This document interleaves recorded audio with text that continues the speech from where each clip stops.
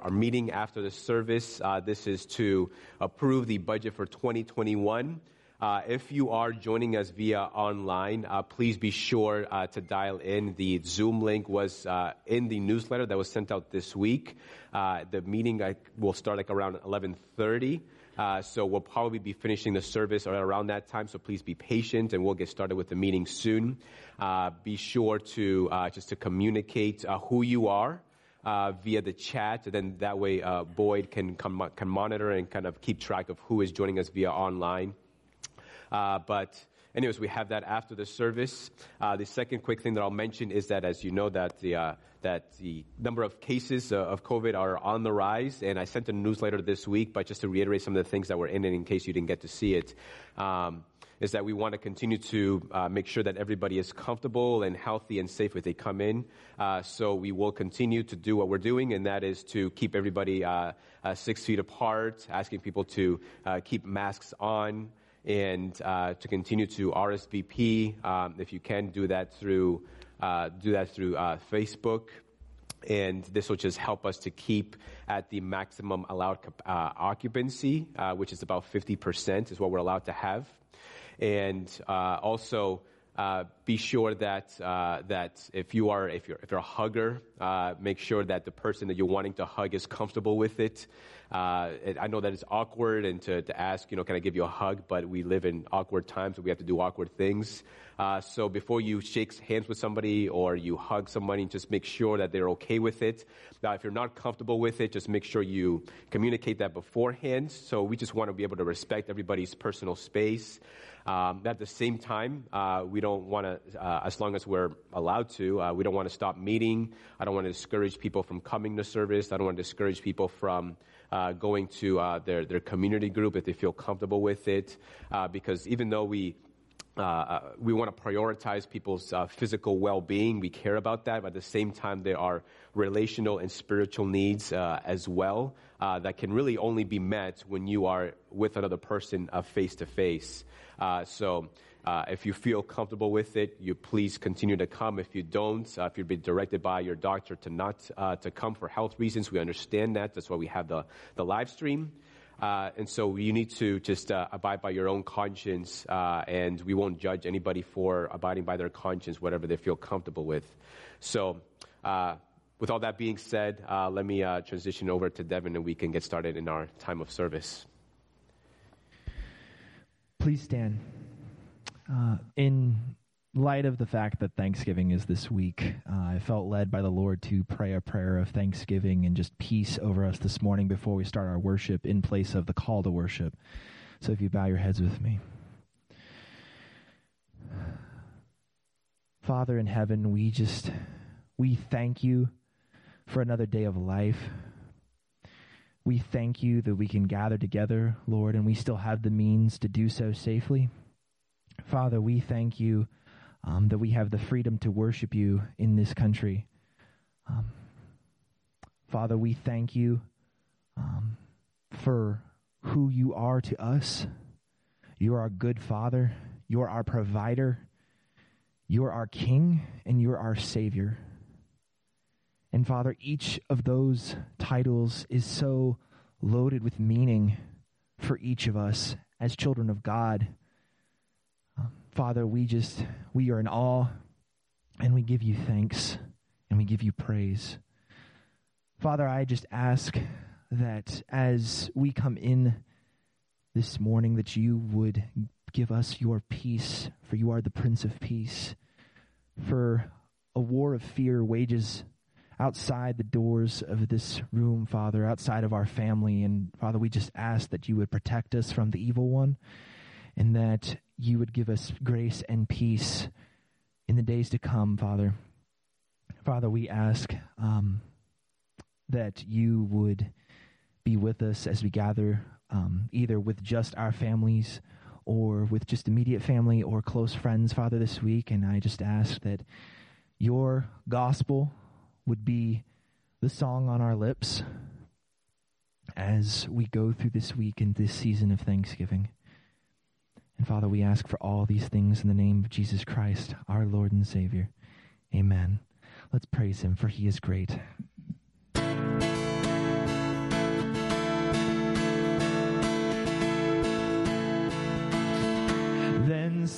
sings my soul, my Savior God, to thee. How great thou art, how great thou art. Then sings my soul, my Savior God, to thee. How great thou art, how great thou art, O Lord my God. When I in awesome wonder consider all the worlds thy hands have made, I see the stars. Sing it out. I hear the rolling thunder, thy power throughout the universe displayed. Then sing my soul.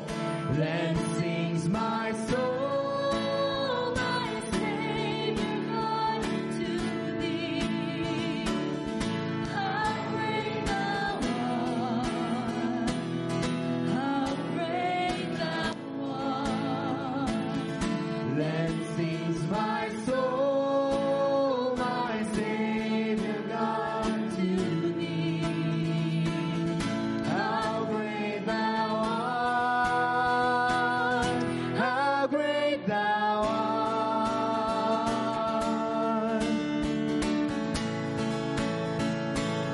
and how great thou art.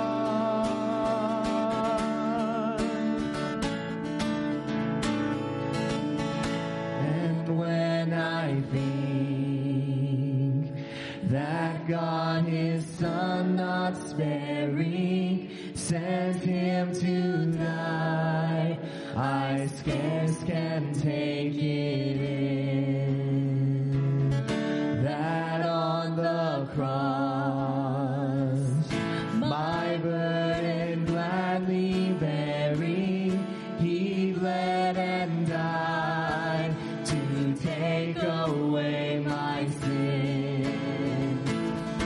Then sings my soul, my Savior God, to thee. How great thou art, how great thou art. Then sings my soul, my Savior God, to thee. How great thou art, how great thou art.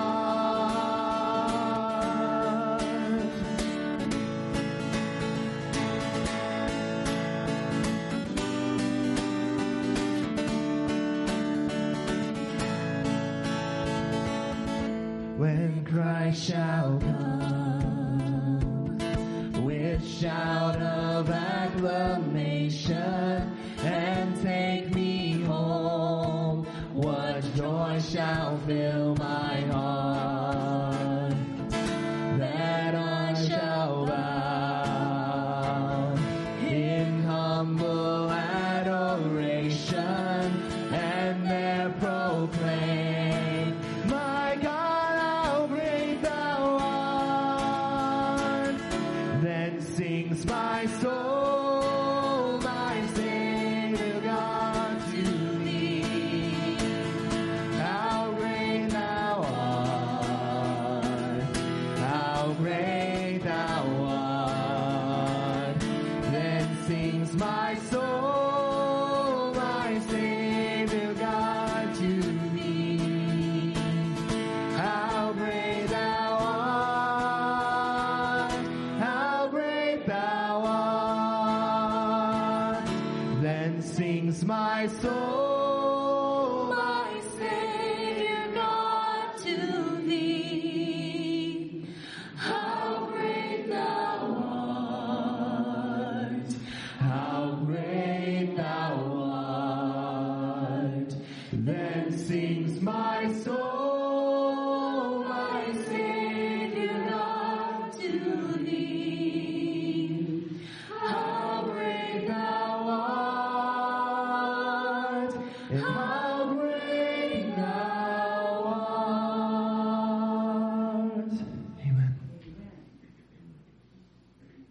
Let's give thanks to the Lord, for he's our God and King.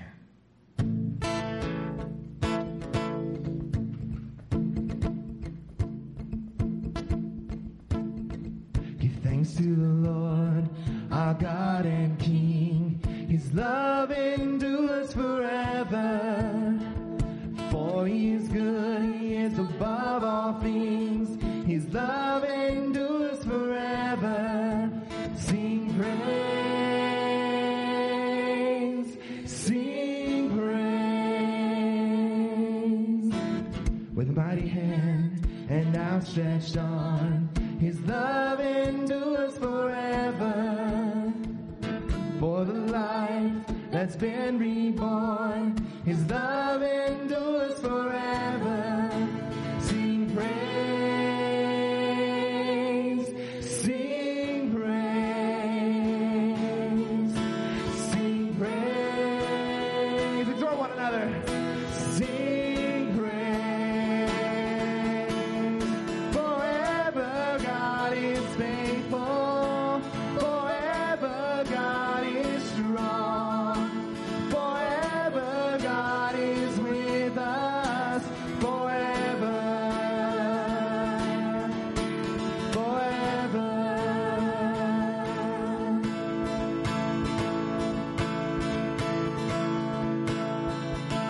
From the rising to the setting sun, his love endures forever.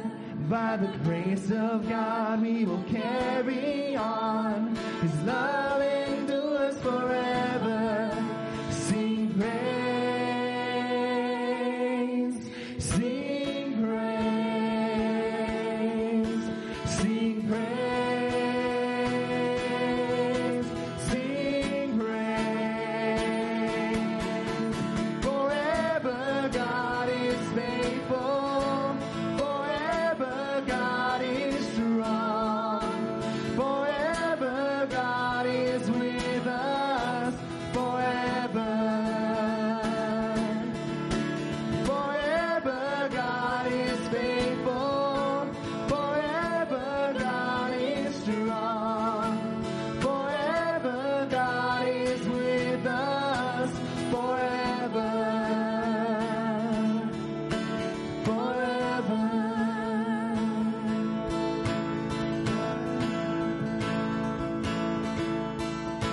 Sing praise, sing praise, sing praise, sing praise. Forever you are. Forever you are faithful. Forever you are strong. Forever you are with us. Forever. Forever you are faithful. Forever you are strong. Forever you are with us. Forever. Forever. Declare that truth one more time. Forever God is faithful. Forever God is strong. Forever God is with us. Forever. Forever.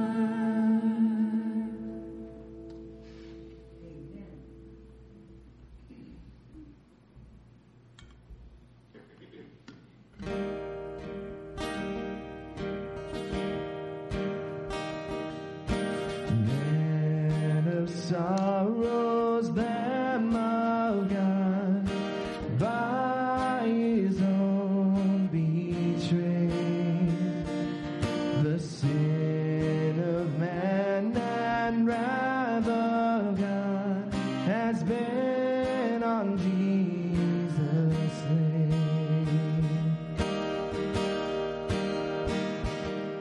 Silent as he stood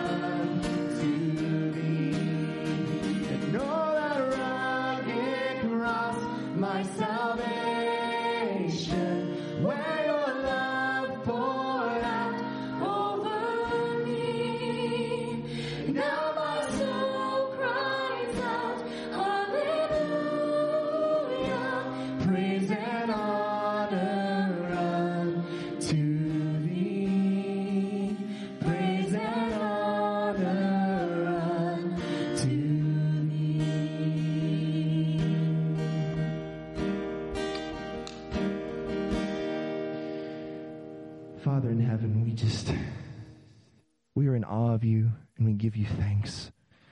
We just ask that you would open our eyes and ready our hearts for the word that your servant will bring this morning.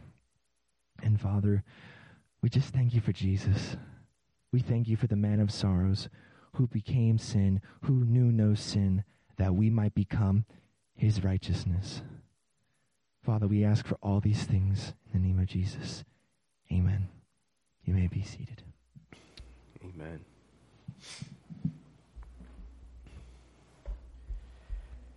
Amen. Let's go to the Lord and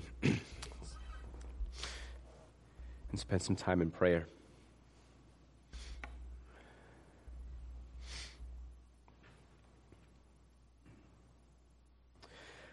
Father, we thank you for all that you are, for all that you have done for us. Father, when we read through the scriptures from the Old to the New Testament, from beginning to end, I don't quite see how some may say that the God of the Old Testament is a different God from the God of the New Testament.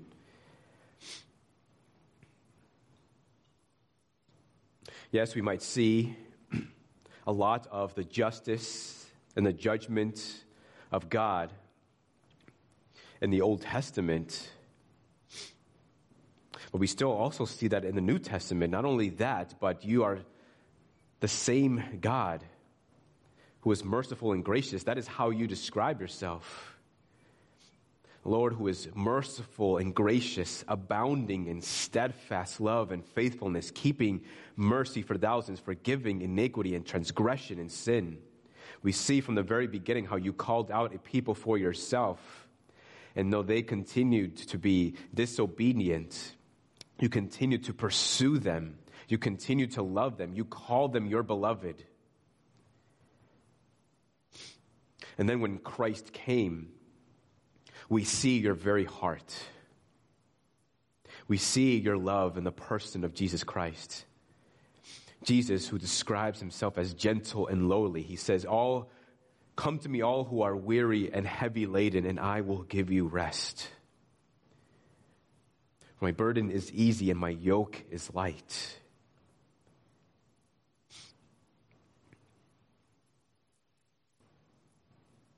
Lord, it might be our tendency at times to not only see you as a loving Father, we might be sometimes tempted to see you as a disappointed loving Father. Because we are sinful, because we still make mistakes, because we still need to come to you for forgiveness of our sins. Lord, but to you, your heart is drawn to us, especially when we do sin, especially when we don't live as we are called. Rather than be disappointed, you are drawn to us. Because again, we see in the Old Testament, you are the God who is merciful and gracious. And it is our very sins that compel you to be that much more merciful and gracious to us. So we thank you, Lord. We thank you for being the God that you are. We thank you, Lord, because in Jesus we see your very love. And Jesus himself said to his disciples, which is a word also to us, I am sure, that he loved his own even to the very end. And you love us today, and you will love us forevermore. So we ask that you would forgive us of our sins, forgive us of our transgressions. And may we be reminded that you are a loving Father who desires to dispense to us your incredible grace and your goodness to us.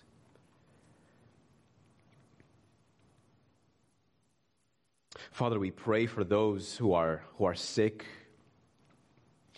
for those who are recovering from surgeries. Father, we pray that in this time, Lord, that they may rest in you. We pray that you would sustain them. We pray that you would strengthen them. We pray that you would nurture them back to good health.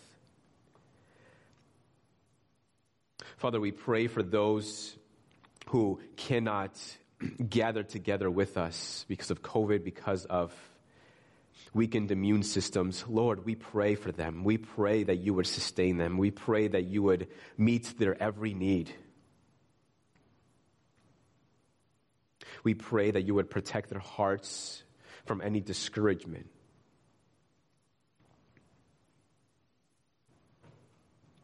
Help them and help us all, Lord, to continue to trust in your word. Because it is so easy to think that you are at distance, that you are far from us, that maybe even that you have left us. But that is not what your word says. Your word reminds us that you continue to be with us, that we have the Holy Spirit who dwells within us, communicating to us the very presence of God, communicating to us the very heart of God. So help us to be a people who trust in your word. Father, we pray for our dear sister Reshma Matthews. We pray for our dear brother Aaron Stevens. Lord, we pray for your sustaining grace to be with them, Lord. Lord, should their in their situations, Lord, should their state come to a lockdown, Lord, because of COVID, God, would you help them? Would you meet their every need? Would you help them, Lord, to be encouraged even in such difficult times? Father, I'm reminded of the words of Paul in Philippians 3, who says that I count everything as lost for the surpassing worth of knowing Christ Jesus my Lord. Lord, may they treasure Christ. That we pray that Christ would be to them a surpassing value. We pray that they would rest in Jesus. As they seek direction and guidance for the future, Lord, may they rest in Christ as they try to figure out how you will provide in the future, Lord. We pray that they would rest in Christ. We pray as they give themselves to study, that they may rest in Christ. Help them to continue to just rest in Jesus Christ, that they may seek the kingdom first, and then everything else will be added to them. Lord Jesus, we pray for a great awakening in New England, Lord. Your word tells us that man knows the truth but suppresses the truth through unrighteousness. That even all creation itself points to a creator. The word also tells us that it is the devil's work to blind the minds of unbelievers, to keep them from seeing the light of the glory of God in the face of Jesus Christ. Lord, would you remove the blindness? Would you soften hearts? Lord, display your wonderful glory so that all may see. We pray that hearts would be awakened to the reality of God, to the reality of Jesus Christ and salvation through the gospel of Jesus Christ. We pray for an incredible and a great salvation. Please do this, Lord, for the glory of your name. Father, we pray for the country. We pray as we come into the Thanksgiving season. God, we pray for just a stillness. We pray for just some peace and some tranquility, Lord. Lord, would you be gracious to us and give us that this holiday season? That there would be less sin, less turmoil, less chaos in the streets. Lord, and with the Thanksgiving season being here, we pray for all those in our church, Lord, those who have loved ones who are perhaps in different facilities, for those loved ones that cannot get out of the home even to celebrate Thanksgiving with family, for those who have family in distant places but cannot meet with them because of the times, Lord, because of the pandemic or other reasons. We pray, Lord, for those who are hurting, for just those emotional and spiritual needs. God, we pray that you would be with them. Would you lavish them with your grace? Would you sustain them and help them? That even as some communicate from a distance, as some communicate via computer on Thanksgiving Day, that some encouragement would still be communicated through a screen or through a distance. Would you encourage the saints? Would you help them? May they rest in Christ, and that Christ would meet every single one of their needs. Lord, we trust you for these things. We look forward to all that you are going to do. And lastly, we join our hearts as we pray the prayer that Jesus taught us to pray in the scriptures. Our Father in heaven, hallowed be your name. Your kingdom come. Your will be done on earth as it is in heaven. Give us this day our daily bread, and forgive us our debts as we also have forgiven our debtors. And lead us not into temptation, but deliver us from evil. For yours is the kingdom and the power and the glory forever. Amen. So please turn to 2 Timothy chapter 3.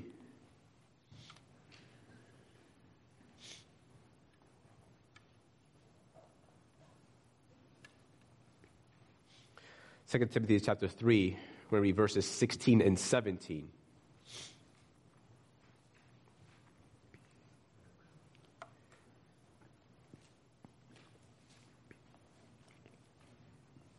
So we're continuing our series on the church.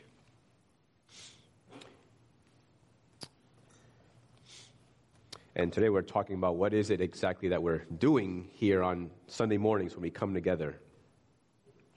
Or what should be our aim, our goal. So 2 Timothy 3:16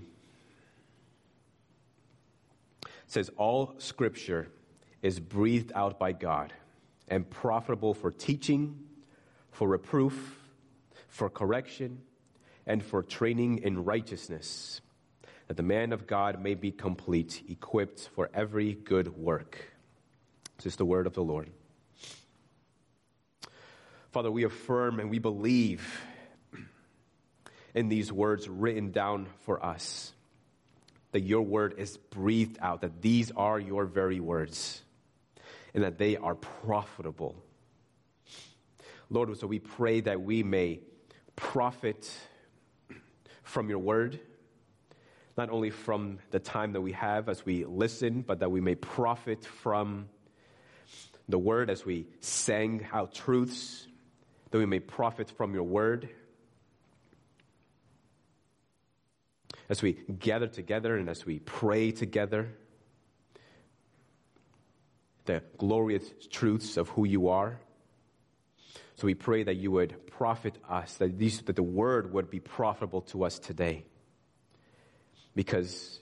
And we know that we can rest assured that they will be, because they are not my words, but they are your words. And your words have that kind of effect. We pray in Jesus' name. Amen. I'm going to try to explain something to you that you may be probably unfamiliar with, an experience that you maybe have never had before. That's a feeling or an experience of transcendence. And maybe you've had that kind of experience before. Many people feel or experience this when they go, for example, into kind of in old cathedrals. And old cathedrals are kind of designed to have that kind of, to help facilitate that kind of experience of transcendence. Because with the way that they're designed, the tall ceilings, the large stained glass windows, I've heard of people who enter these cathedrals and it's like they're entering into another world. That the conversations have stopped. Everything on the outside seems to just kind of disappear. And there's just an awe of something that they can't really explain. And the old cathedrals are designed to kind of help have this feeling of transcendence, of kind of this other world intruding into your own, this fear, this reverence, this awe. Right? And compare that to modern day church architecture, right? Many churches today don't really look like churches. They might look like just a large building, and they might have stadium seating with seats that are facing in the same direction, that is downward towards a large stage. And my point is not to try to be critical towards the many modern day architecture, but the designs are very different, obviously. Now, you can certainly go into a cathedral and worship at a cathedral and not have that feeling of transcendence or fear or reverence or awe. And you can certainly go into a modern-day church building, and many churches, especially church plants, don't meet in a traditional building. They might meet in, say, a church gym because they don't have a building. But you can certainly have that kind of experience of transcendence. And to kind of get some idea of what I'm talking about, do yourself a favor and go home and Google just universe and look up the images. And you might come across a picture where it's actually pointing to you our particular galaxy, the Milky Way galaxy. And it'll look like just a tiny blip in this expansive universe. And just think about what you're looking at, and you might end up with a feeling of just how finite and how small you are. If you get that feeling, then you kind of know what I'm talking about, this feeling of transcendence.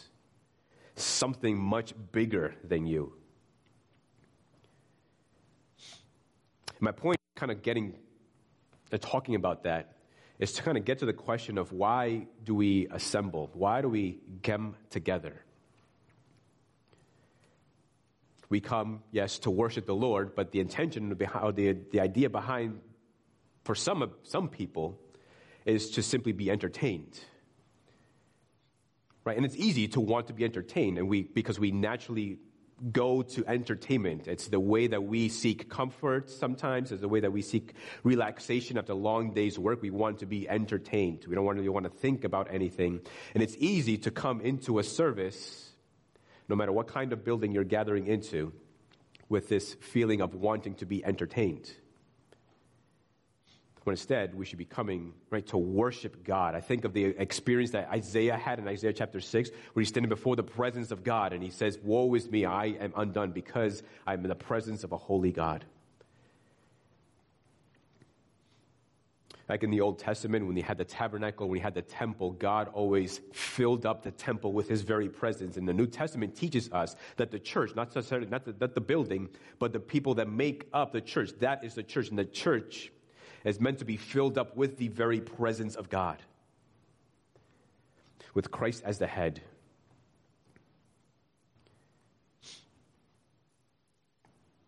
Does God care how we worship?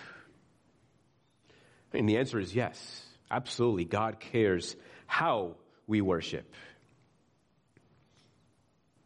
Again, thinking about Isaiah's experience, filled with reverence, feeling a sense of transcendence as he's standing before a huge and holy God.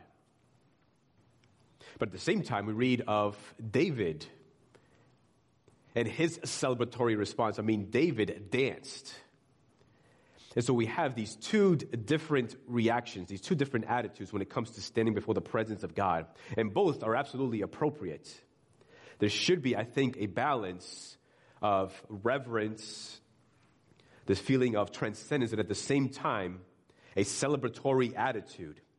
Why? Because we are saved by God, saved through Jesus Christ. We have this incredible salvation. We have these incredible blessings through Jesus Christ, and that is worthy of celebration. So then, how do we maintain a good balance of both? Right? Having this reverence and at the same time wanting to celebrate the good news of the gospel of Jesus Christ. And I think the best way, the most effective way of maintaining a balance between both of those is through the Word. So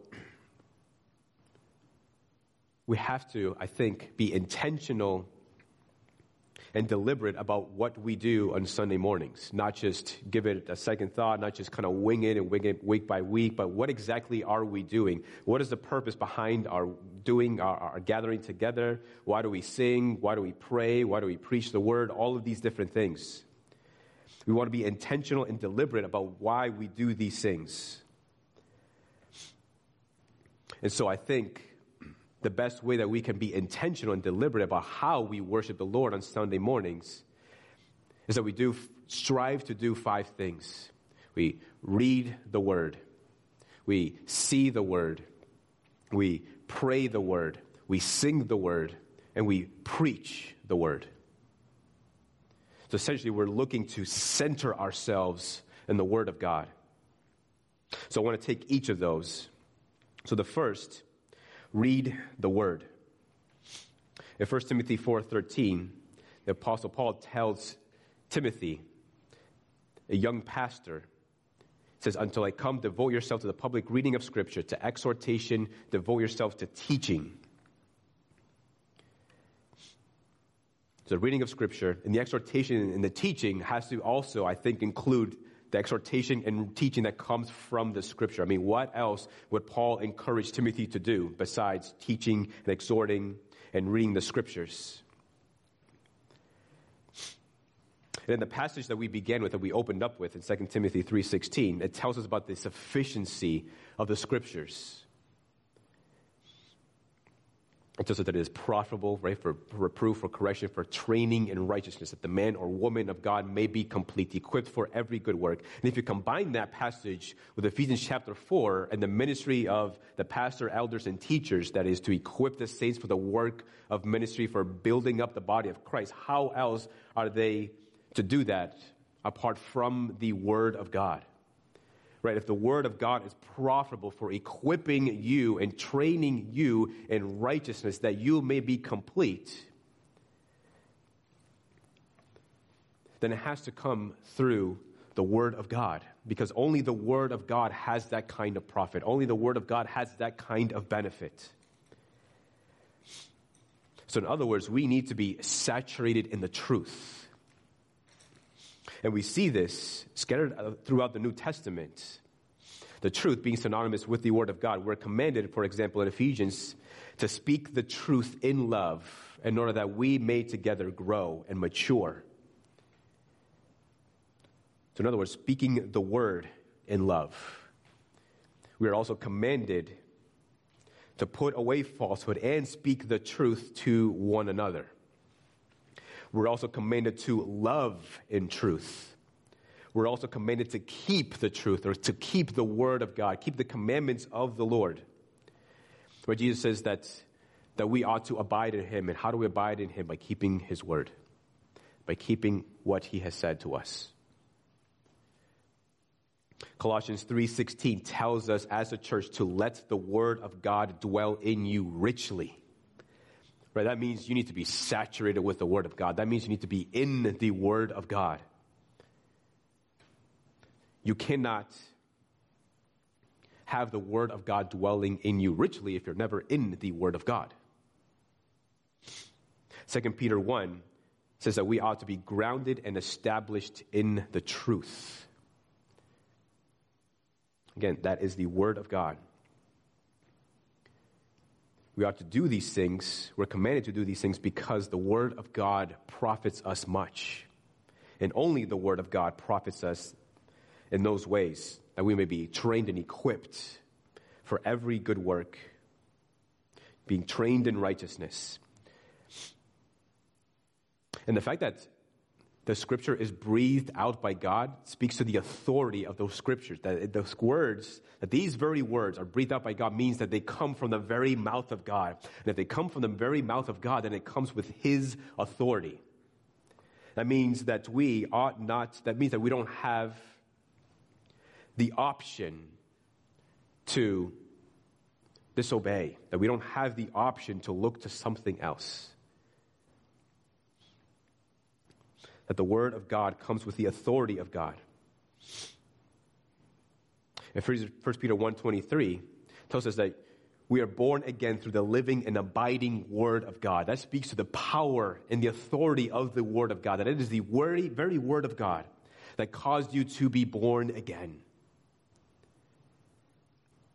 Jesus tells us that man shall not live by bread alone, but by every word that proceeds out of the mouth of God. Why? Because the Word profits us, and because the Word of God is the Word of God. It comes with His authority. So when we come together, right, there should be an expectation, there should be a desire to want to hear from God. So we want to center ourselves in the Word of God, because the Word of God is the means through which God speaks to us. And God always has something to say. And so when we come together, we always begin with some kind of invocation, a call to worship. Right? We begin with the Word of God as opposed to, say, a devotional reading or thought. Those might be helpful, that might be good. But again, if we're thinking about the profitability, the benefits that we have from the Word of God, if we think about the authority of the Word of God, my coming to you and opening up with some devotional thought doesn't come with any authority. That's just my thoughts.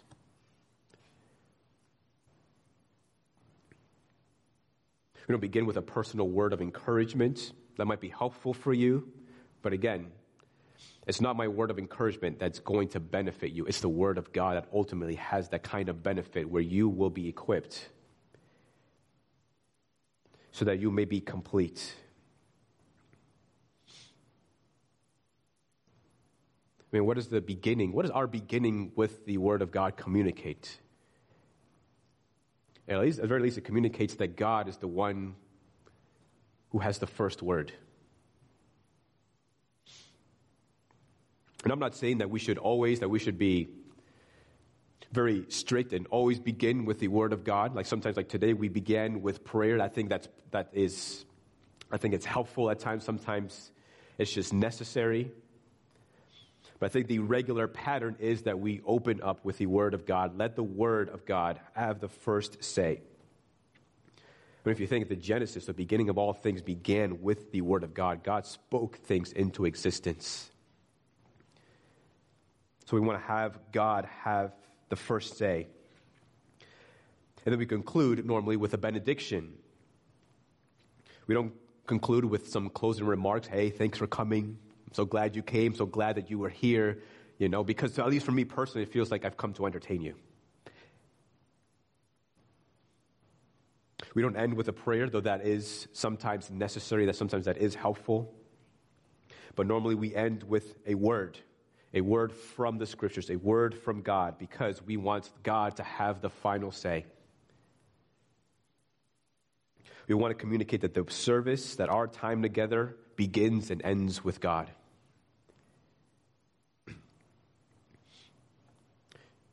And quite frankly, we want to center ourselves in the Word of God because for some of you, you've probably spent very little to no time in the Word of God all week. No, I get it. Life happens. Things get busy. Some of you have kids. And it's hard to make the time to get into the Scriptures, even for 15 minutes. I get that. Sometimes it is just pure laziness. But for whatever reason it is, right, if you spent a whole week not in the Word of God or very little in the Word of God, then I want to make sure that you are hearing the Word of God. I want to make sure that you are receiving the Word of God when you come on Sunday mornings, because it is the Word of God that should be the means of encouragement to you, or correction, or rebuke, or the Word of God should be the means by which you are abiding in Christ. Well, that's not an option. Jesus says that is the means by which we abide in Him, through His very Word. So when you come on Sunday mornings, feed yourself on the Word of God. As we read Scripture, as you're listening to the preached Word, feed yourself on the Word of God. Be encouraged by the Word of God. Receive the Word of God. Because the Word of God is what you need most.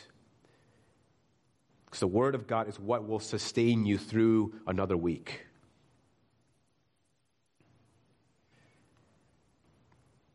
So we aim to read the Word. We also aim to see the Word. And what does that look like?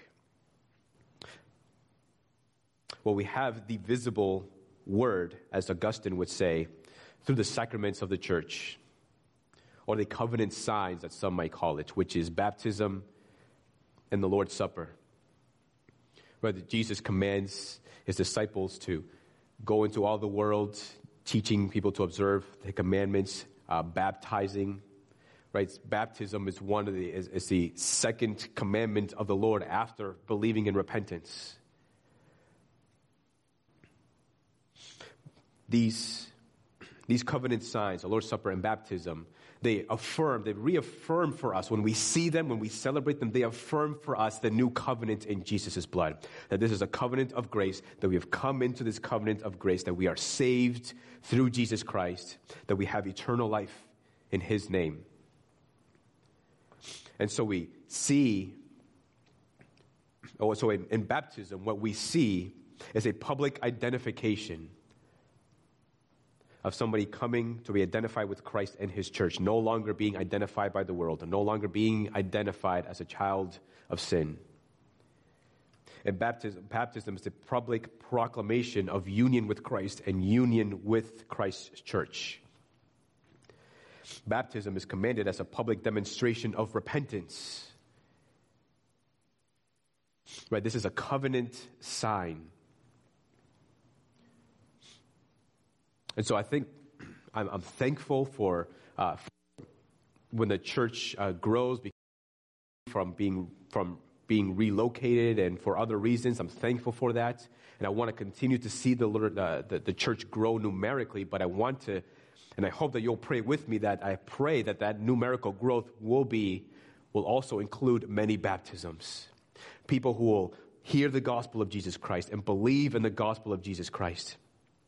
And baptism is a celebratory event as well. When we see a baptism, even though the person, when they believe in Jesus Christ, they immediately become a member of the household of God, but baptism is a way that we can visibly see and welcome that person into the household of God. We're saying that you are now, not you were before as you would have believed in Jesus, but we can see now with our own eyes that you are a brother or sister in Christ, and we celebrate that. So we pray and hope that the Lord will give us many more baptisms for the glory of His name. And then we have the Lord's Supper. Paul says, I receive in 1 Corinthians 11, for I received from the Lord what I also delivered to you, the Lord Jesus. On the night when He was betrayed, He took bread, and when He had given thanks, He broke it and said, "This is my body, which is for you. Do this in remembrance of me." In the same way also He took the cup after supper, saying, "This cup is a new covenant in my blood. Do this as often as you drink it in remembrance of me. For as often as you eat this bread and drink the cup, you proclaim the Lord's death until He comes." The Lord's Supper is a tangible reminder of the new covenant that we have in Jesus Christ. It reminds us of the gospel. I mean, both baptism and the Lord's Supper are actually visible representations of the gospel itself. And the Lord's Supper also points us to a wonderful and great banquet that awaits us in heaven. So we try to strive to read the Word, to see the Word, and thirdly, to pray the Word. In Matthew 21, Jesus says concerning His church, that His church will be a house of prayer for all nations. And this is not to say that prayer, that we are only praying through passages of Scripture, though that's helpful, that's profitable. I wouldn't discourage that. But prayer should be saturated or should be permeated with the language of Scripture. Right, and quite personally, I mean, I think this is an area of improvement for me. I want to commit to making sure that the time that we have in pastoral prayer is permeated with the language of Scripture, right, rather than just any kind of ambiguous language. But it's also part of the reason why we do the Lord's Prayer each week, right? Because this is a prayer that Jesus taught us to pray. This is a prayer that is in the Scriptures. And we want to pray the Word of God. And prayer, right, we sing to the Lord, we listen to His Word, but prayer is a moment when we can actually go before the Lord and actually communicate with Him. And plead and pray and beg for the various needs that we have, the things, the desires of our hearts. It's a moment where we can exercise our faith in the Lord Jesus. And so when we come into that time of prayer, don't see it as a time when we are lifting up these words that are going into thin air. Like we are coming before the very presence of God. We are talking to God. We are communicating with God. We are praying to God. And so these prayers, these things that we are saying are not going on deaf ears. And during that time, you are encouraged, right, to pray with me. You're encouraged to get on your knees if you'd like. Because this is a time when we are going before the presence of God and making our requests known to Him.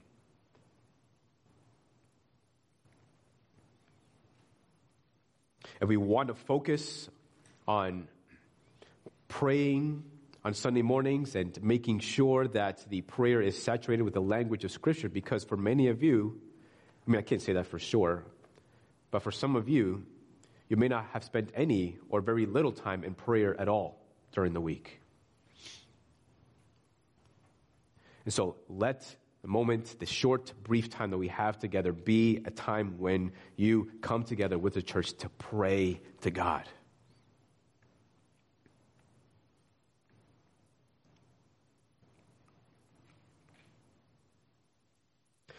We want to pray the word.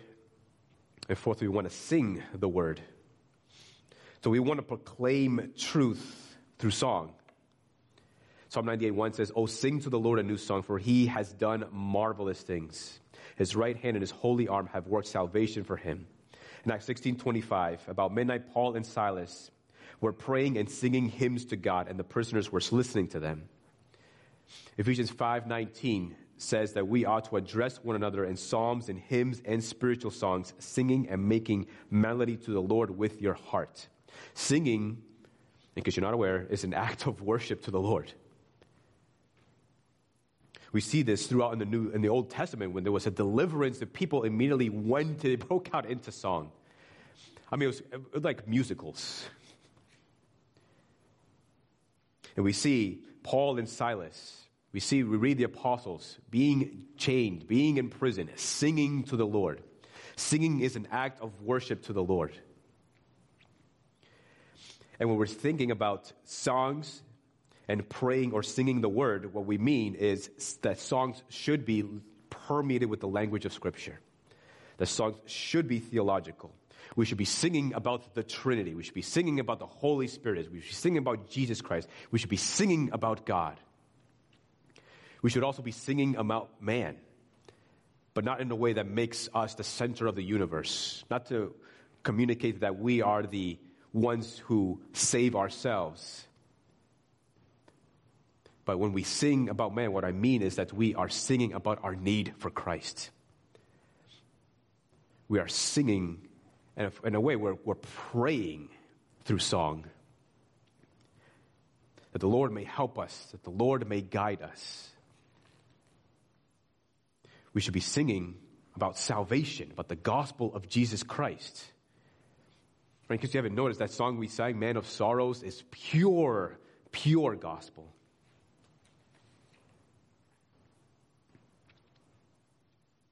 And if we're thinking about being intentional and deliberate, two ways that I think about how that translates into the songs that we sing. If you want to be intentional, it means that not every song is a congregational song. Right? Just because a song is in the top 10 Christian hit list doesn't mean that is a good congregational song to sing on Sunday mornings. God's Not Dead, You're Surely Alive might be a nice, great, catchy song, but in my opinion, it's not a very good congregational song. And quite frankly, I don't really know what it means to have God living in my heart and roaring like a lion. I have no idea what that even means. But this is what I mean by using the language of Scripture. It's not language of Scripture. Now, you can listen to the song if you want in your drives in the car. You can listen to it in the home. That's fine. I'm not saying it's a bad song. I'm not saying it's a sinful song. I'm just saying it's not a congregational song. And I also say this, that not every Christian song is a Christian song. Believe it or not, there are some songs out there that are Christian. They come from Christian ministries, come from Christian people, and you can sing to them in your homes and whatever else, and that's totally fine. Right? No judgment here, but there are some songs out there that you have no idea who you're singing to. Has no mention of God, has no mention of Jesus, has no mention of the Holy Spirit. So technically, you can invite a devil worshiper and the Mormons in our backyard to come together, and we can sing to kind of these songs, and everybody would have a great time with it, because the song doesn't tell you who you're directing the song to, because it doesn't tell you who you're addressing the song to, right? But we don't want to leave it to the individual to determine who they're singing to. We want it to be absolutely clear in the song who we're singing to. Are we singing to God? Are we singing to Christ? Are we singing to the Trinity? Are we singing to the Holy Spirit?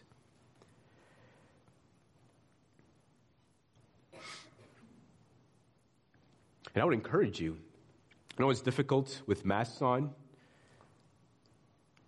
but sing. Right? I'm encouraged that even behind masks, I can hear, sitting up front, I can hear you guys all sing. And that's deeply encouraging. But I want to continue to encourage you to continue to sing, and even sing louder. I mean, again, this is intended to not only be a time where we are standing before the presence of a transcendent God, but this is a time where we can celebrate the gospel of Jesus Christ and our salvation. There should be a celebratory nature to our worship. I mean, just think about one of the songs that we just sang this morning. I mean, and sings, my soul, my Savior, God to thee, how great thou art.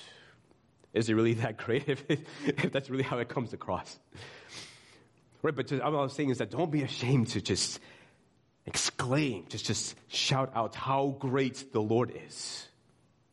Feel free to raise your hands. Feel free to get down on your knees to worship. Feel free to clap your hands. We don't discourage any of those things. We want to rejoice in worshiping the Lord Jesus for all that he has done and for who he is. Then lastly, we preach the word. That is, we preach the Bible exclusively. Paul told Timothy in 2 Timothy 4, preach the word, be ready in season and out of season, reprove, rebuke, exhort with complete patience and teaching. Romans 10:14 says, how then when they call on him in whom they have not believed? And how are they to believe in him in whom they have never heard? And how are they to hear without someone preaching? And it tells us that faith comes through hearing, and hearing through the word of Christ. Remember, Paul said that the word of God is breathed out by God. It is profitable. And the man or woman of God may be equipped for every good work and may be complete. So the authority and benefit doesn't come from preaching stories. Anybody who gets up and just takes a passage of scripture and just launches into a bunch of stories is not preaching. Because stories might be helpful, stories might be entertaining, stories may have some encouragement to you, but it doesn't come with the authority of God. If it doesn't come with the authority of God, it's not going to profit you like the Lord intends. Don't aim to preach culture. Right, though understanding the culture is helpful, but if you really want to understand the culture and how to live in the culture, then you need to saturate yourself with the Word of God. You don't preach politics. I don't know about you, but I'm honestly really tired of politics. With this whole year and everything that's going on right now, I'm so tired of politics.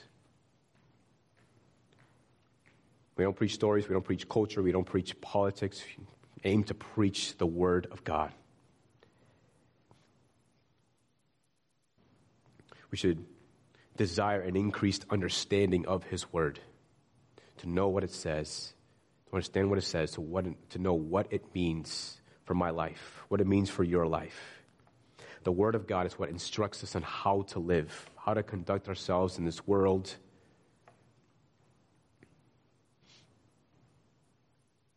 The truth of God's word is what shapes us. And here's another reason why we aim to center ourselves in the Word of God on Sunday mornings, because everything out there in the world is trying to disciple you. Everything out there is trying to teach you. Everything out there is trying to mold your heart. The world is trying to get you to think the way that the world thinks. And this is a moment, a brief moment, where we can come and be reminded of the Word of God. Because God means or intends to disciple you, to train you, to equip you, to help you to understand the world through the lens of Scripture. Truth has to be what shapes us.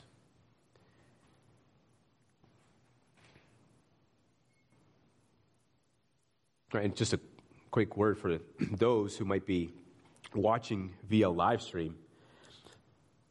Don't ask how I know this, but I know this. Some of you don't watch the entire service. Some of you just skip to the sermon, which is great. I'm glad you do. But if we're trying to center ourselves in the Word of God, reading Scripture, very beginning, praying together as a church, then I would encourage you, or even if you're here and you happen to be at a time where you are watching the live stream, don't just skip over to the sermon. Or maybe you're skipping the sermon and you just want to watch the worship. Whatever the case may be, my encouragement is to watch and engage with the entirety of the service. And if you are the regulars who watch via live stream, I know that things might be difficult and you may not get to it until later in the day, but I would strive to do it at the time that the live stream starts. At 10:30, engage, be with the church, though from a distance is very different, but at least take part with the church in that way and see the service through from beginning to end. Because I believe in the Word of God. I believe that the Word of God profits you. I believe that our time in prayer profits you. I believe that the Word of God can shape you, and you are cutting yourself out from a lot of the Scripture when you're only taking in just a portion of the service.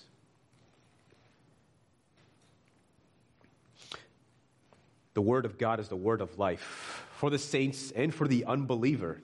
Right? The Word of God is what gives you life, is what caused you to be born again as a child of the living God. Right? For unbelievers, right? For everybody, life is difficult. There are hardships.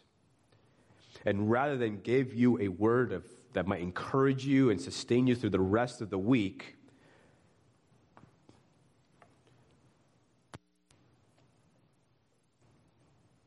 what's most necessary, what is most helpful, is to believe in Jesus,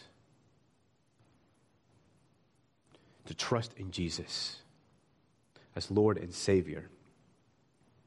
Whereas for any unbeliever who comes into a service for whatever reasons, that is the word of encouragement that I would give to them time and time again.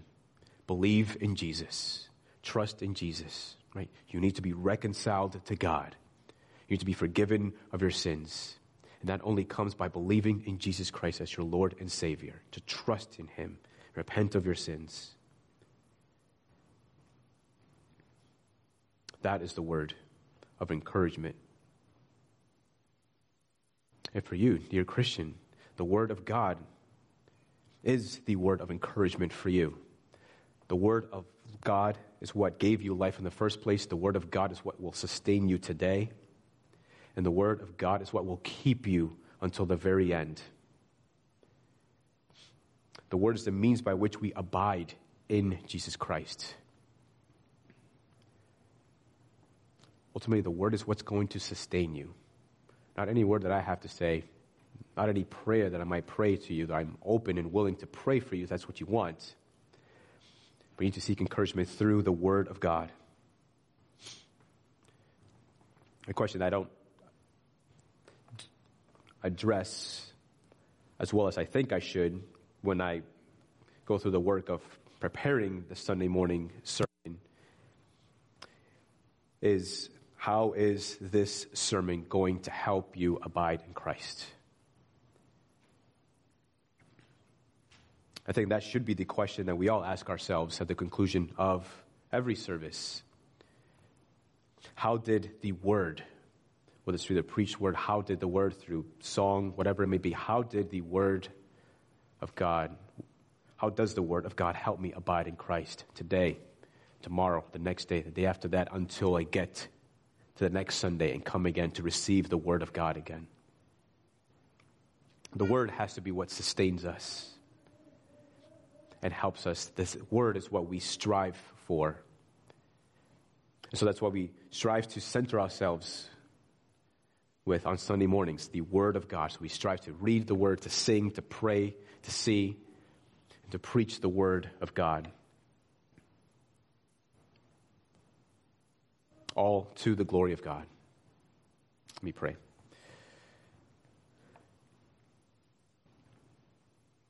Lord,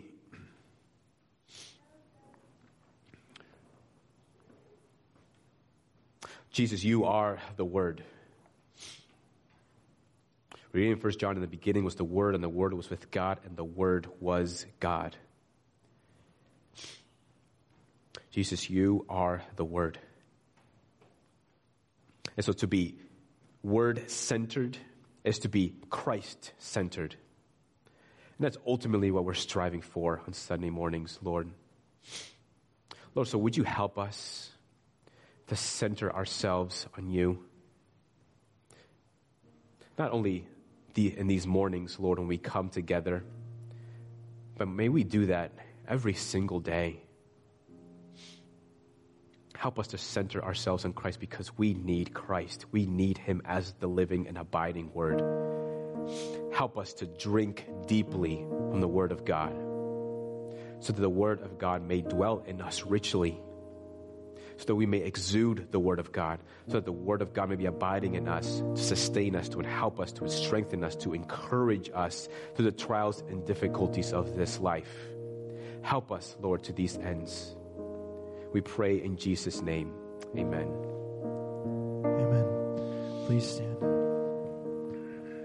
In 1 Samuel 16 it says, "Do not look at his appearance or stature, because I have rejected him. Humans do not see what the Lord sees, for humans see what is visible, but the Lord sees the heart."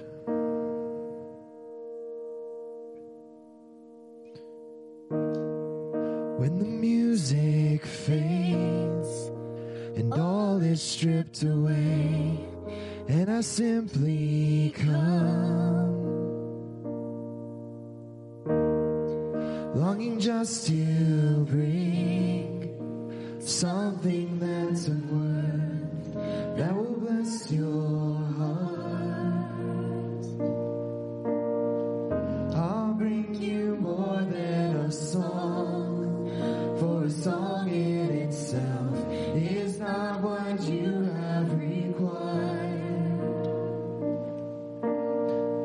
You search much deeper within, through the way things appear.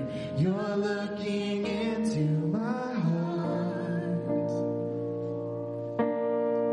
I'm coming back to the heart of worship, and it's all about you.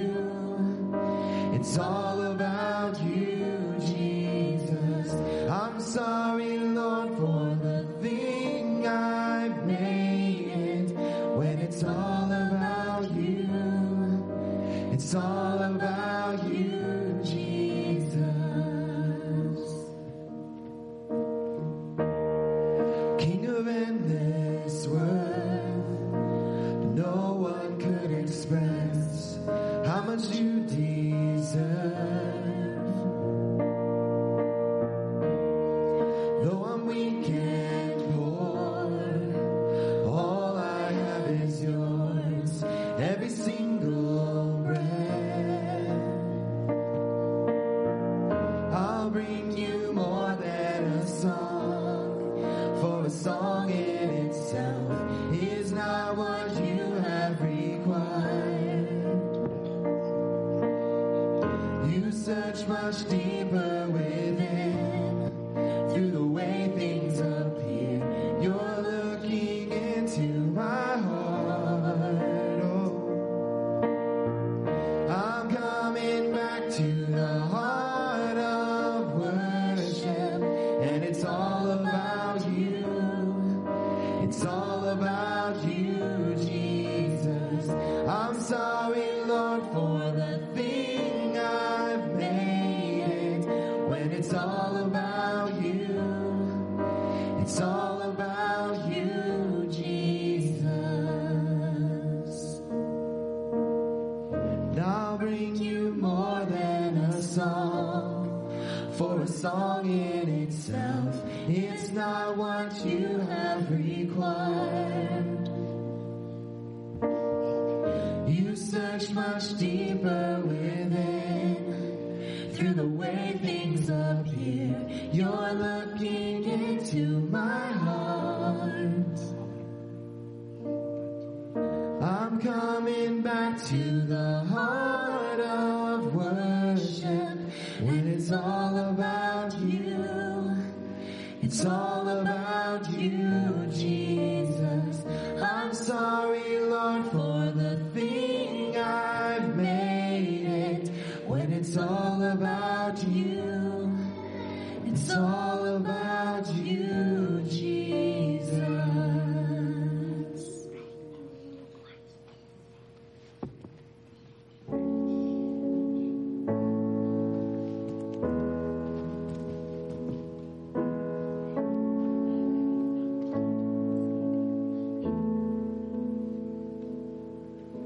And higher than the mountains that I face, stronger than the power of the grave, constant in the trial and the change, this one thing remains, this one thing remains.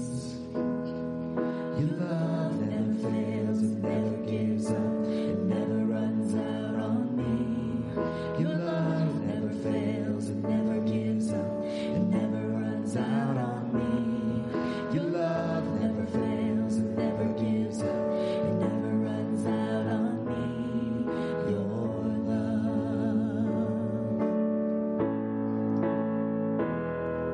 And on and on and on and on it goes. Yes, it overwhelms and satisfies my soul. And I'll never ever have to be afraid. It's this one thing remains. Your love never fails, it never gives up, it never runs out on me. Your love never fails, it never gives up, it never runs out on me. Your love never fails, it never gives up, it never runs out on me. Your love. In death, in life, I'm confident and covered by the power of your great love. I know my debt is paid. There's nothing that can separate my heart from your great love. In death, in life, I'm confident and covered by the power of your great love. I know my debt is paid. There's nothing that can separate my heart from your great love. Your love never fails, it never gives up, it never runs out on me. Your love never fails, it never gives up, it never runs out on me. And on and on and on and on it goes. Yes, it overwhelms and satisfies my soul.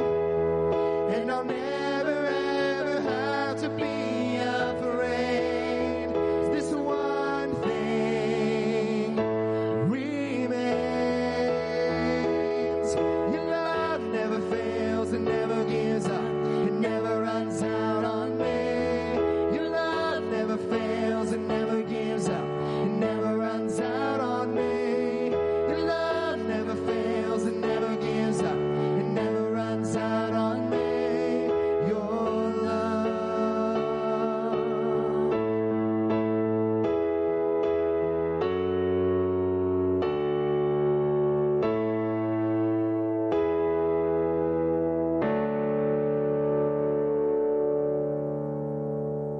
Amen. And as we come to our time of benediction, be strengthened in these words from Ephesians 6.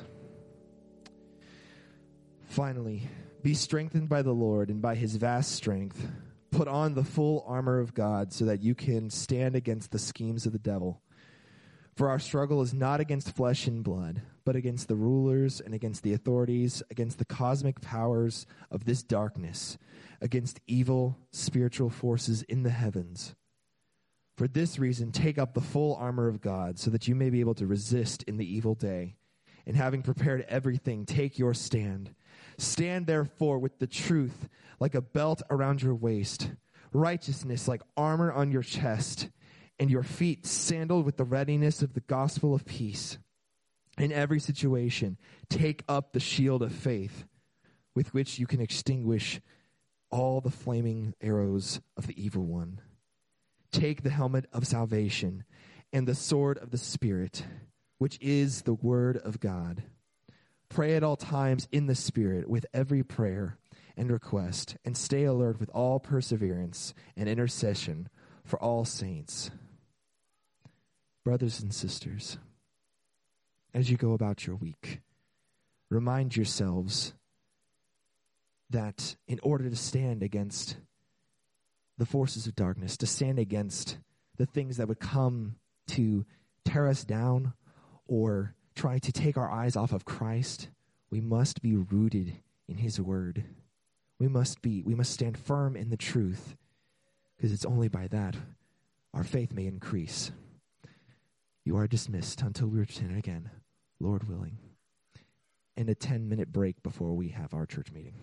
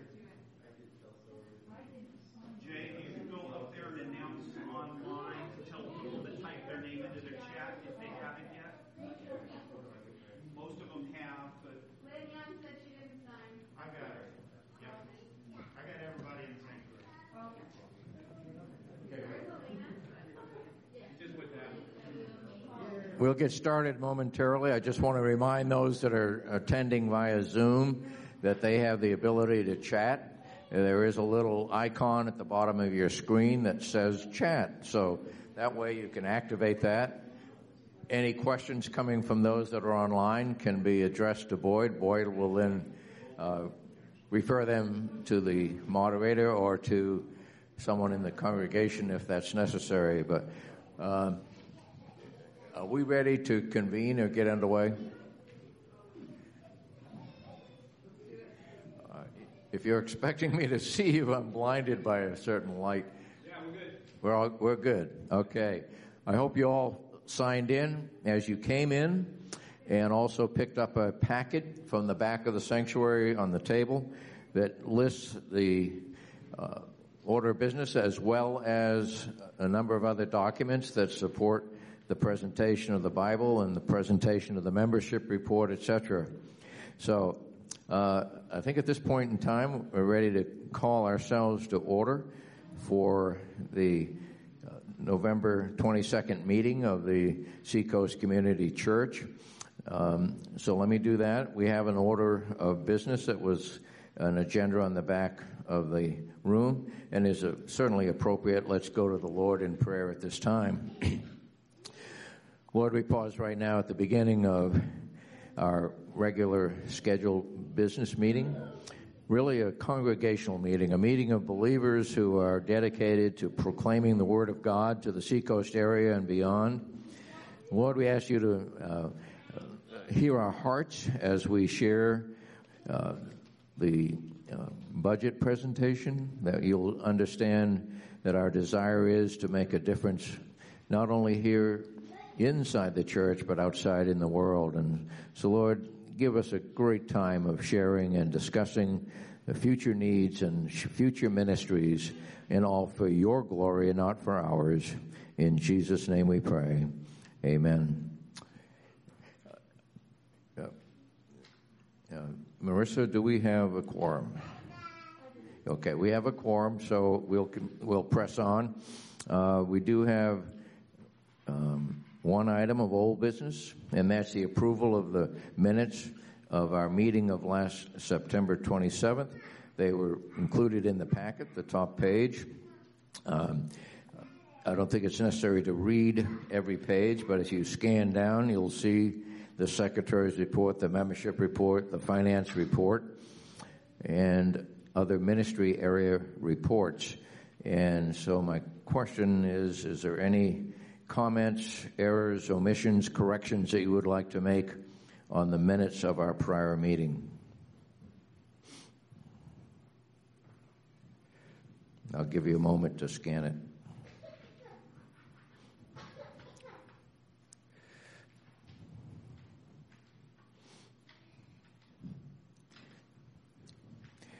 I'll accept a motion to approve. I see Gene Smith's hand. I see Devin seconded it. So we have a motion to approve, a second by Devin Farley.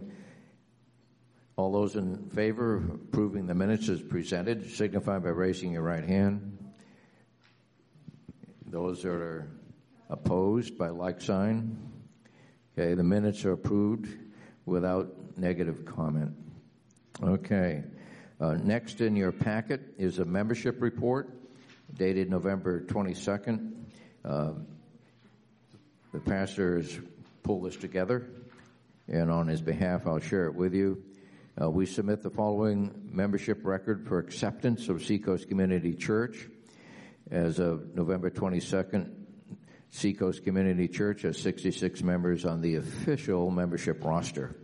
The following details cover that period. We've had 2 families elect to join us and has gone through the Discovering Seacoast class. We have the formal letter from Dick and Rhonda Law, who have joined another church, and they have officially notified us of that effect. This requires a vote, a motion, and a second. Do I see a motion to accept the membership report? I see Rhonda Stevens in the front row here making the motion to accept. Do I see a second? I'm going to go with Lynn Young this time. It's been moved and seconded. All those in favor signify raising your right hand. All those are opposed by like sign. Okay, motion is carried. Next is the presentation of the 2021 budget. This also will ultimately lead to a motion for acceptance. I do want to make some comments before we open up the floor for discussion. The proposed budget that you received electronically on November 9th and 12th reflects 8 weeks of meetings with every member of Seacoast Community Church that has responsibility of identifying future needs. And in most cases, I received written requests and then populated a budget worksheet with all of their requests on it. No adjustments were made to their request until they had been validated. So I ask you to look at the proposed budget for 2021. And for those that aren't comfortable with budgets, let me try and make it easy for you. On the left-hand margin are the 7 major budget categories. 6,200 is the number in the upper left-hand corner, and then it goes all the way down to 6,800 at the lower left-hand corner. And within those 8 major categories are multiple budget line items, all of which have been adjudicated with the owner of that line item. So let's do a quick drive-by so I can point out a couple of revisions, if you will.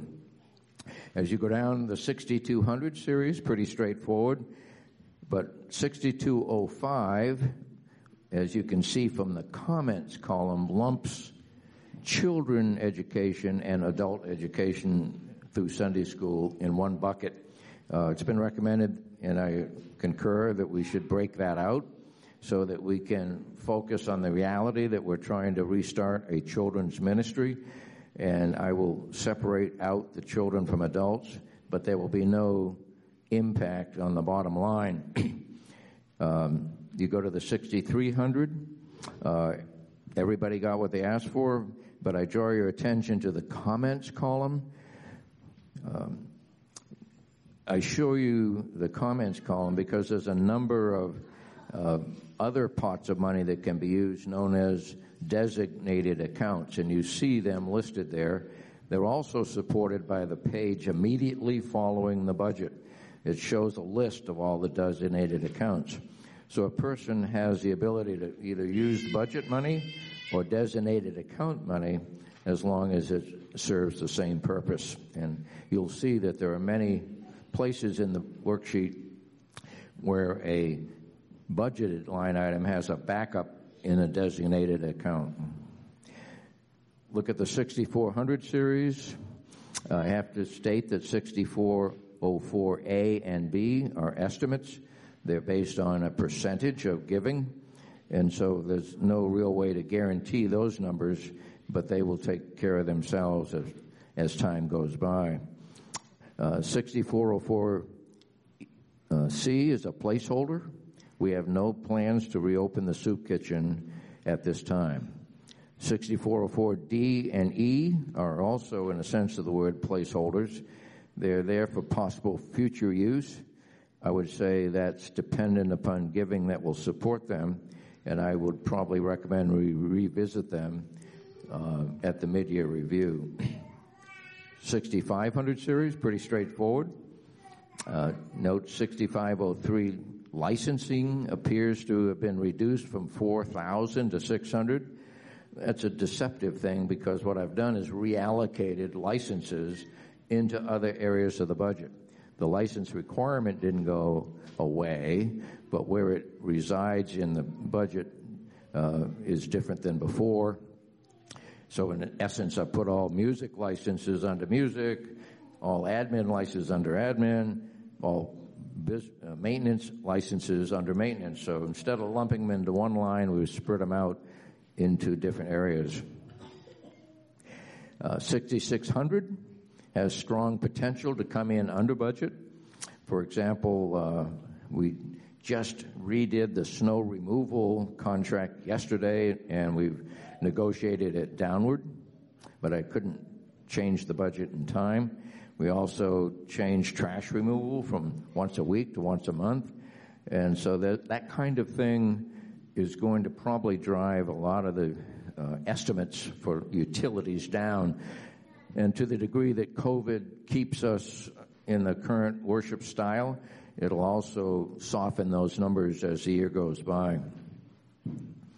6605D covers a lot of interesting things, including the elevator inspection, the boiler room furnace inspection, the fire alarm monitoring system inspection, the annual test of all fire extinguishers in the building, and the annual permit to operate an assembly that's issued by the city of Portsmouth. So there are a lot of interesting things there, but they're all fixed. 6700 is technology. This is a presumption to cover ourselves for possible future failures like cameras, projectors, bulbs. All of that's unpredictable, but we've got it there to cover ourselves if we get to that point.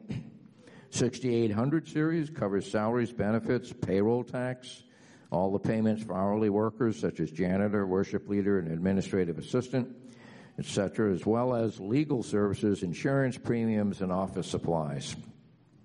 So, as the question always is posed, as relates to the bottom line of $191,000, is it attainable? And the answer lies in the question, is the future, or is the past a predictor of the future, I should say? And I would suggest that relaxation of COVID protocols is no guarantee, and it also could hinder growth, although we continue to have visitors week after week, including today. But so far, for every departure, if you will, there's been a new family join. And so income is a function of multiple things. It's a function of general giving and stock giving and interest earned. And those charts that discuss the trend in all three, in two of those areas is also attached. So we have a general giving trend line in your packet, and it shows that we're probably going to end the current year at around 198,000 receipts this year in stock and general giving. The actual stock numbers year to date are on the next page, and the year is not out yet. And as you can see, for the last several years, December has been a good month for receipt of stock gifts. So that's the trend line for stock. You see the trend line for giving, and the question is it attainable? And I don't know. 2020, projected income, $198,000. 2021, projected income of $191,000 is a $6,000 difference. And I can also say I've identified, unofficially of course, where there's a projected savings in 2021 from certain areas of our budget, not the least of which is the utilities area. So, that's the budget opening remarks. Just wanted to help you understand what you're looking at. I'll open up the floor and the website viewers for any questions you may have, and I'll do my best to answer them or point to someone else in the audience that has ownership of that budget line. Jay, there is a question online. I'm going to read it off. Yes. This is from Sarah Parker. Will Parker. Said that this is the comment. I love how we are dedicated to missions, and I agree with what Ademi said in his sermon last week, that our focus for local ministry should be on relational evangelism, not cold knocking on doors, etc. Our missions budget, though, only has 1.2% going to outreach, and for equipping our members to do this, we have Sunday school and discipleship funds, which total to $350. Should we have a bigger focus on equipping ourselves for outreach in our budget? Based on the numbers, it doesn't seem like it is a large of monetary priority as we talk about in church. Okay, I hope I heard the question, but it seemed to be that the focus is not enough on outreach. As you look at the missions list, everything on here is money going to groups outside the body of believers. The money is going to either individuals that are on the mission field or individuals in seminary, or in the case of Crew, it's a graduate of our church who's working Campus Crusade for Christ at UNH. Farmington Conference Center is also a place where God is working in young people's lives in summer camps. Operation Christmas Child, as we celebrated last week, all of those boxes are going to countries that are war-torn, that have kids that are not going to have a Christmas unless people get involved. So that 6,400 really is a heart of our church. We've always been mission-minded. We have budget items in designated accounts that also can be used to support missions work.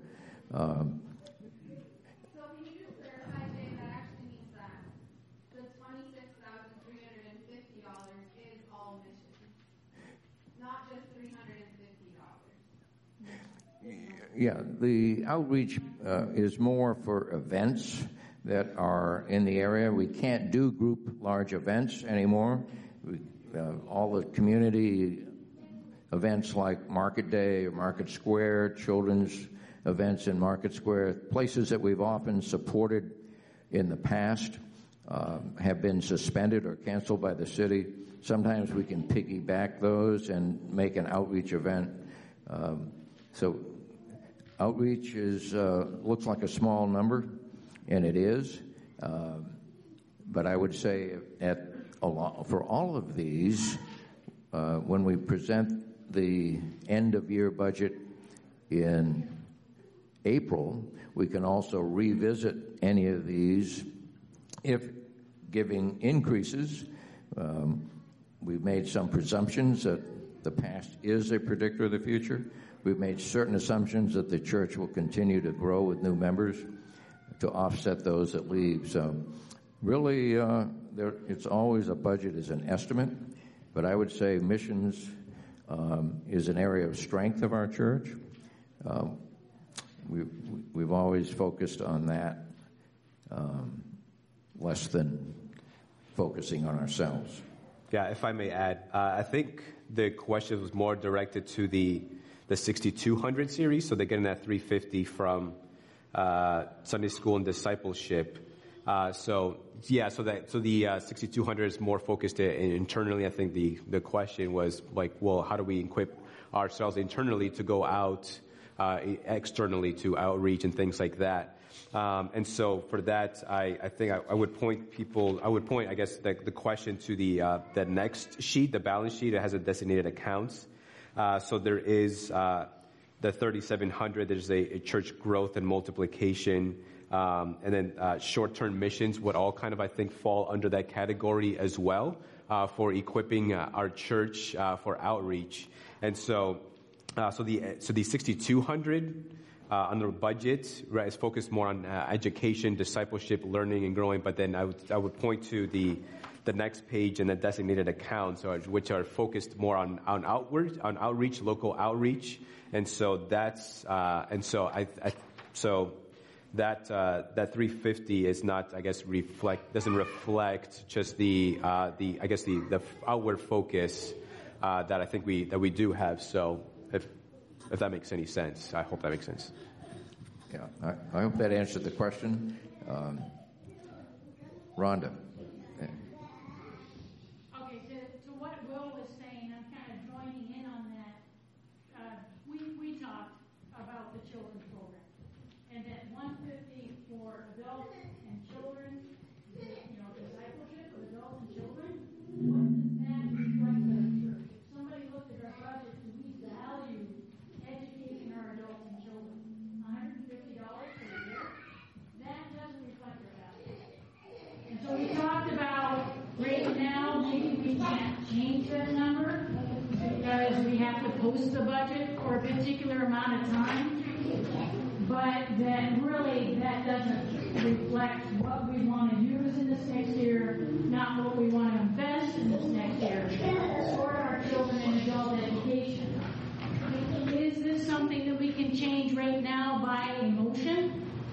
changing that 150 in the discipleship segment to reflect our values better? Is that something we could change right now? And I know Jay's having trouble hearing, so that's why I'm kind of shouting. And what I suggested, and we kind of had initially decided to put off, was that children was on my heart, and for a good curriculum for children, it's $500 a year. And so we were talking about adding that, but then we talked about waiting. Because Will brought it up, I'm wondering if we shouldn't wait. Should we make a change now? We could obviously make a change on the floor. My intent is to add children's church. I sent an email to our bookkeeper saying there's a gap between 6201 and 6205, as you see on this worksheet. What is 6202, 3, and 4? I think one of them is children.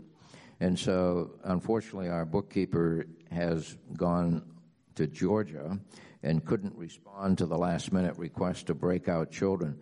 What I am recommending is to break out children from adults and give enough money to buy the first quarter of the curriculum.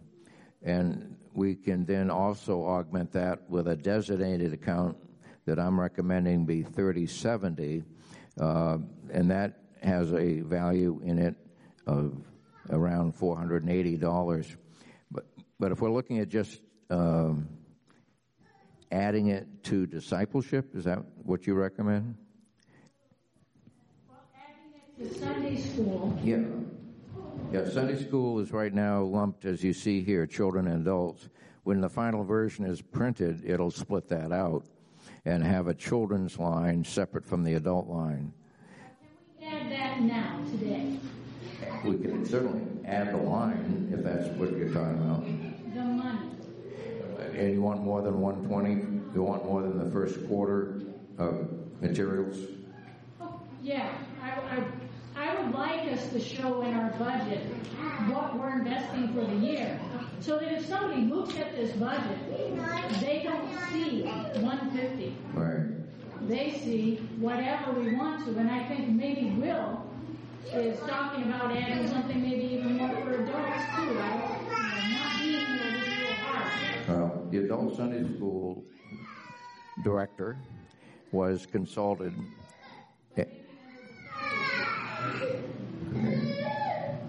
Now we could utilize discipleship any way we want.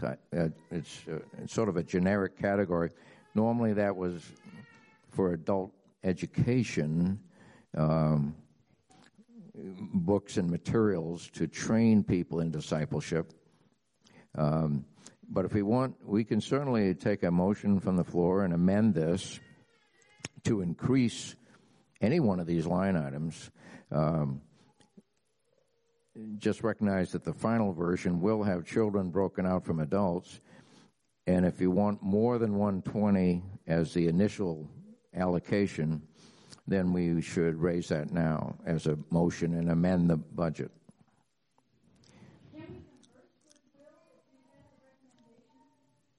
Yeah, and I'm confused. I don't know if he's talking about Sunday school prices or if he's talking about how much we give to mission. No. He's talking about the 6,200. He's talking about the discipleship in Sunday school. So kind of internally, yeah. So I think if you compare the 26,000 to 1,000, compare 26,000 to 1,000. Is that what Will is talking about? Is there a way to converse with him? We're waiting. Because if we're saying that relational evangelism is most important to us, which is what you said last week, but we're investing 26,000 into outside missions and only 1,100 something, and training us to be disciples and to share the gospel, does that reflect our values? Does that reflect what we really want? I'm just trying to clarify his question, add my question to it. What can we do? I feel like some of that is, and I know it's what numbers being for, but is talking to the people who teach, like maybe Jay's curriculum doesn't cost that much because he spends hours and hours preparing his Sunday school hour and gives his time rather than money. Or if we're going to add money to the budget besides children's ministry, what is that going to? Like, it sounds like it deserves an actual sit down with people, whether that be Will or others, who want to step up and train and equip people, and how that money would be used, rather than adding a ton of money and figuring out how we'll use it later on. Whereas the children's ministry, you're saying this will be for curriculum of that 500. But as far as adding for adults and church-wide, it seems like we would need to connect that to actual ways that we plan on equipping the saints, rather than just adding a ton of money for the sake of what it looks like and then figure out how to spend it later. Okay, for the benefit of our audience at home, there's a dialogue going on the floor regarding the best way to break out an increased emphasis on children's education to better reflect our desire that that's an area that we want to grow into. And so that we can accept a motion on the floor to increase that, but we need to have a specific amount in the budget line you want increased. Susan Patton. My preference would be to have some kind of game plan for the monies going into children and adult discipleship, to have some kind of game plan. This is my preference, to have a game plan instead of just inserting money in those lines. I agree. And to clarify, Will just texted saying that he is exactly saying what Azemi and Rhonda said, that if our church cares about equipping the saints for local ministry, why doesn't the budget affirm that?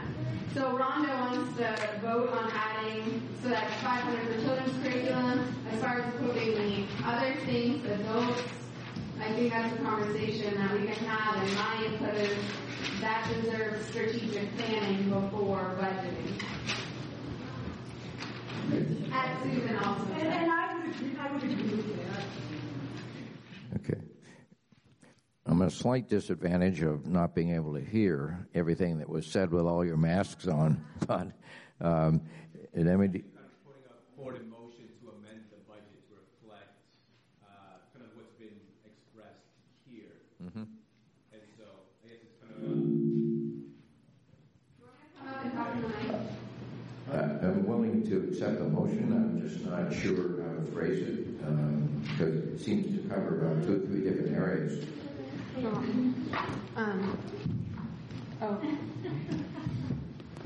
So the first thought is to vote on adding from 150 to 500 for the children's ministry to cover curriculum. Or I guess add 500, so it would be 650. So that's the first part. The second part is to agree that we should add more money to equipping the saints for local ministry. But the vote is to pause on that until we can have a strategic planning meeting on how this coming year we want to equip the church, to then figure out how much that would actually cost. So that would require a future vote after some planning happens. So vote 1 is add 500 to the children's ministry budget. And then the second one is, I guess, if it requires the vote or not, is to table the desire to add money for equipping the saints until we can meet and talk about how we can do that and how much it would cost.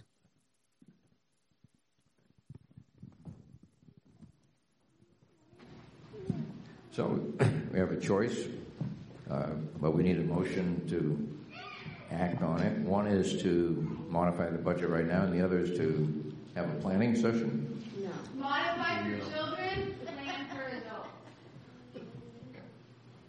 We want to modify the children's ministry budget and then plan later on for the adult budget. He's not here. Okay. Yeah. So we are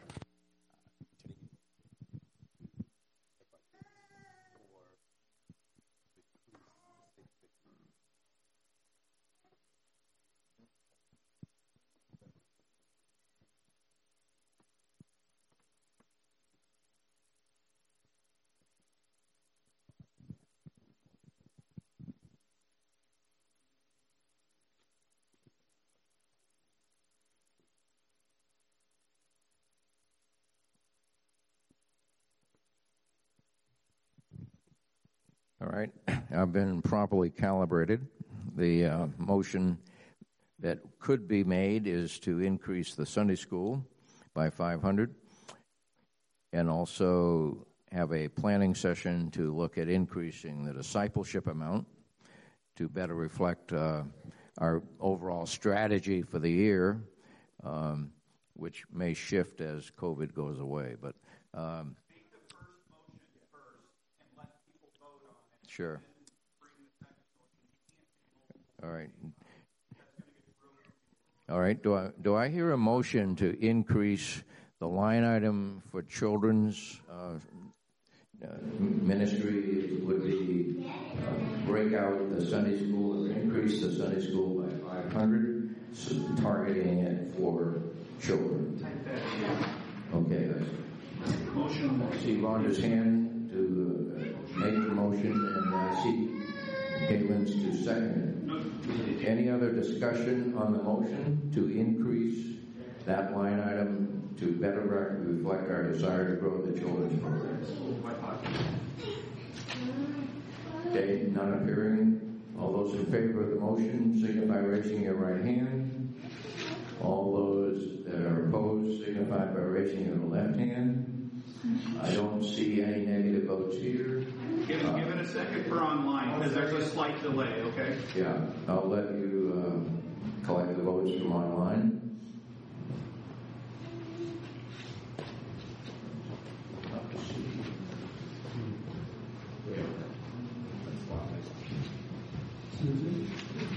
No dissenting votes online to that one.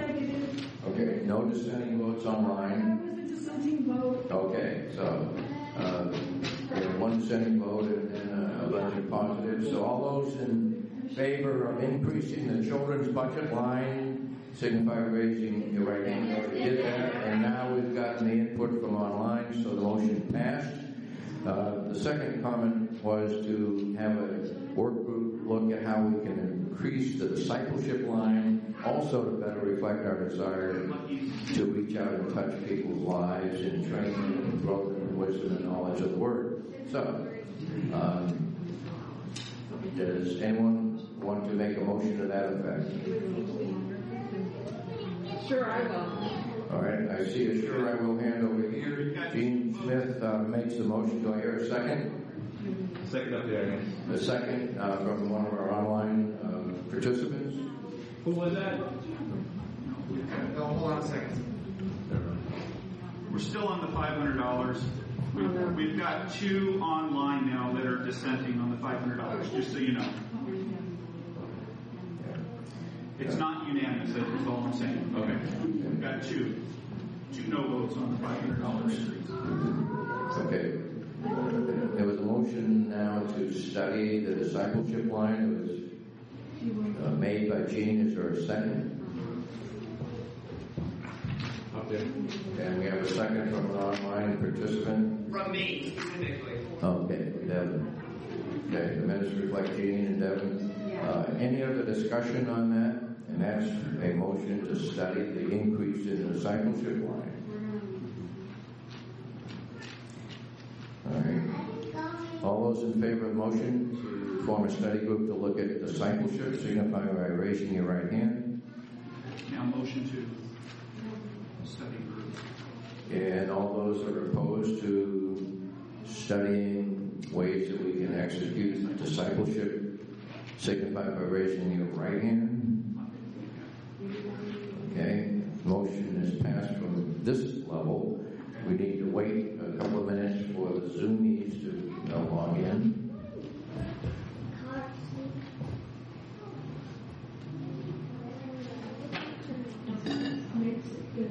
Where's your... More about that.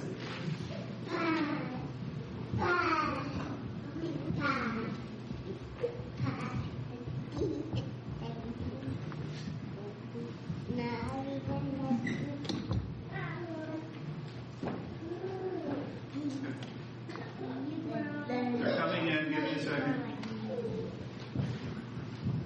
Just so you know, there's like a 30-second delay on the live stream, all right? So it takes a minute for them to hear it.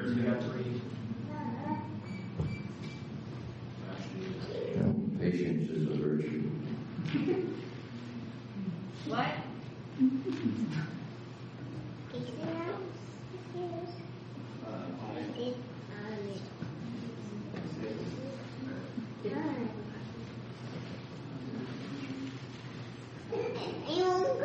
far, it's all yes votes on motion 2.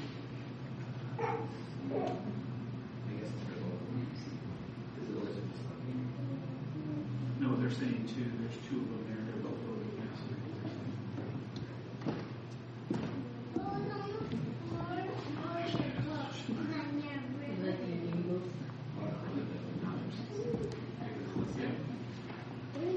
All right, online it's all yeses for motion 2. So for motion 2, we have a motion that is passed, and we will make sure we make that a priority as a leadership team. Okay, other aspects of the budget that you would like to discuss?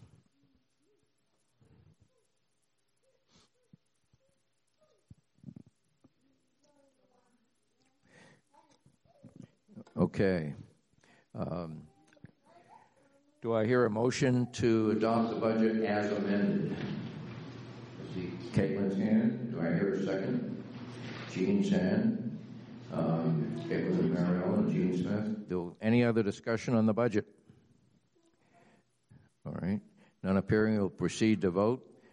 And that includes our online friends. All those in favor of the motion as amended, signify by raising your right hand. Great. All those who are opposed by like sign. All right. Boyd, we will wait on you. For the benefit of those that are here, we will have a business meeting to close out 2020. And I would recommend we also have a business meeting after the end of March in order to look at how our online giving is going and whether it sustains the budget. I think you should be aware, and it's in the second page of your handout, that we have a very healthy bank account. So keep that in mind as you think to the future. We're still well off, but we still need to have a balanced budget.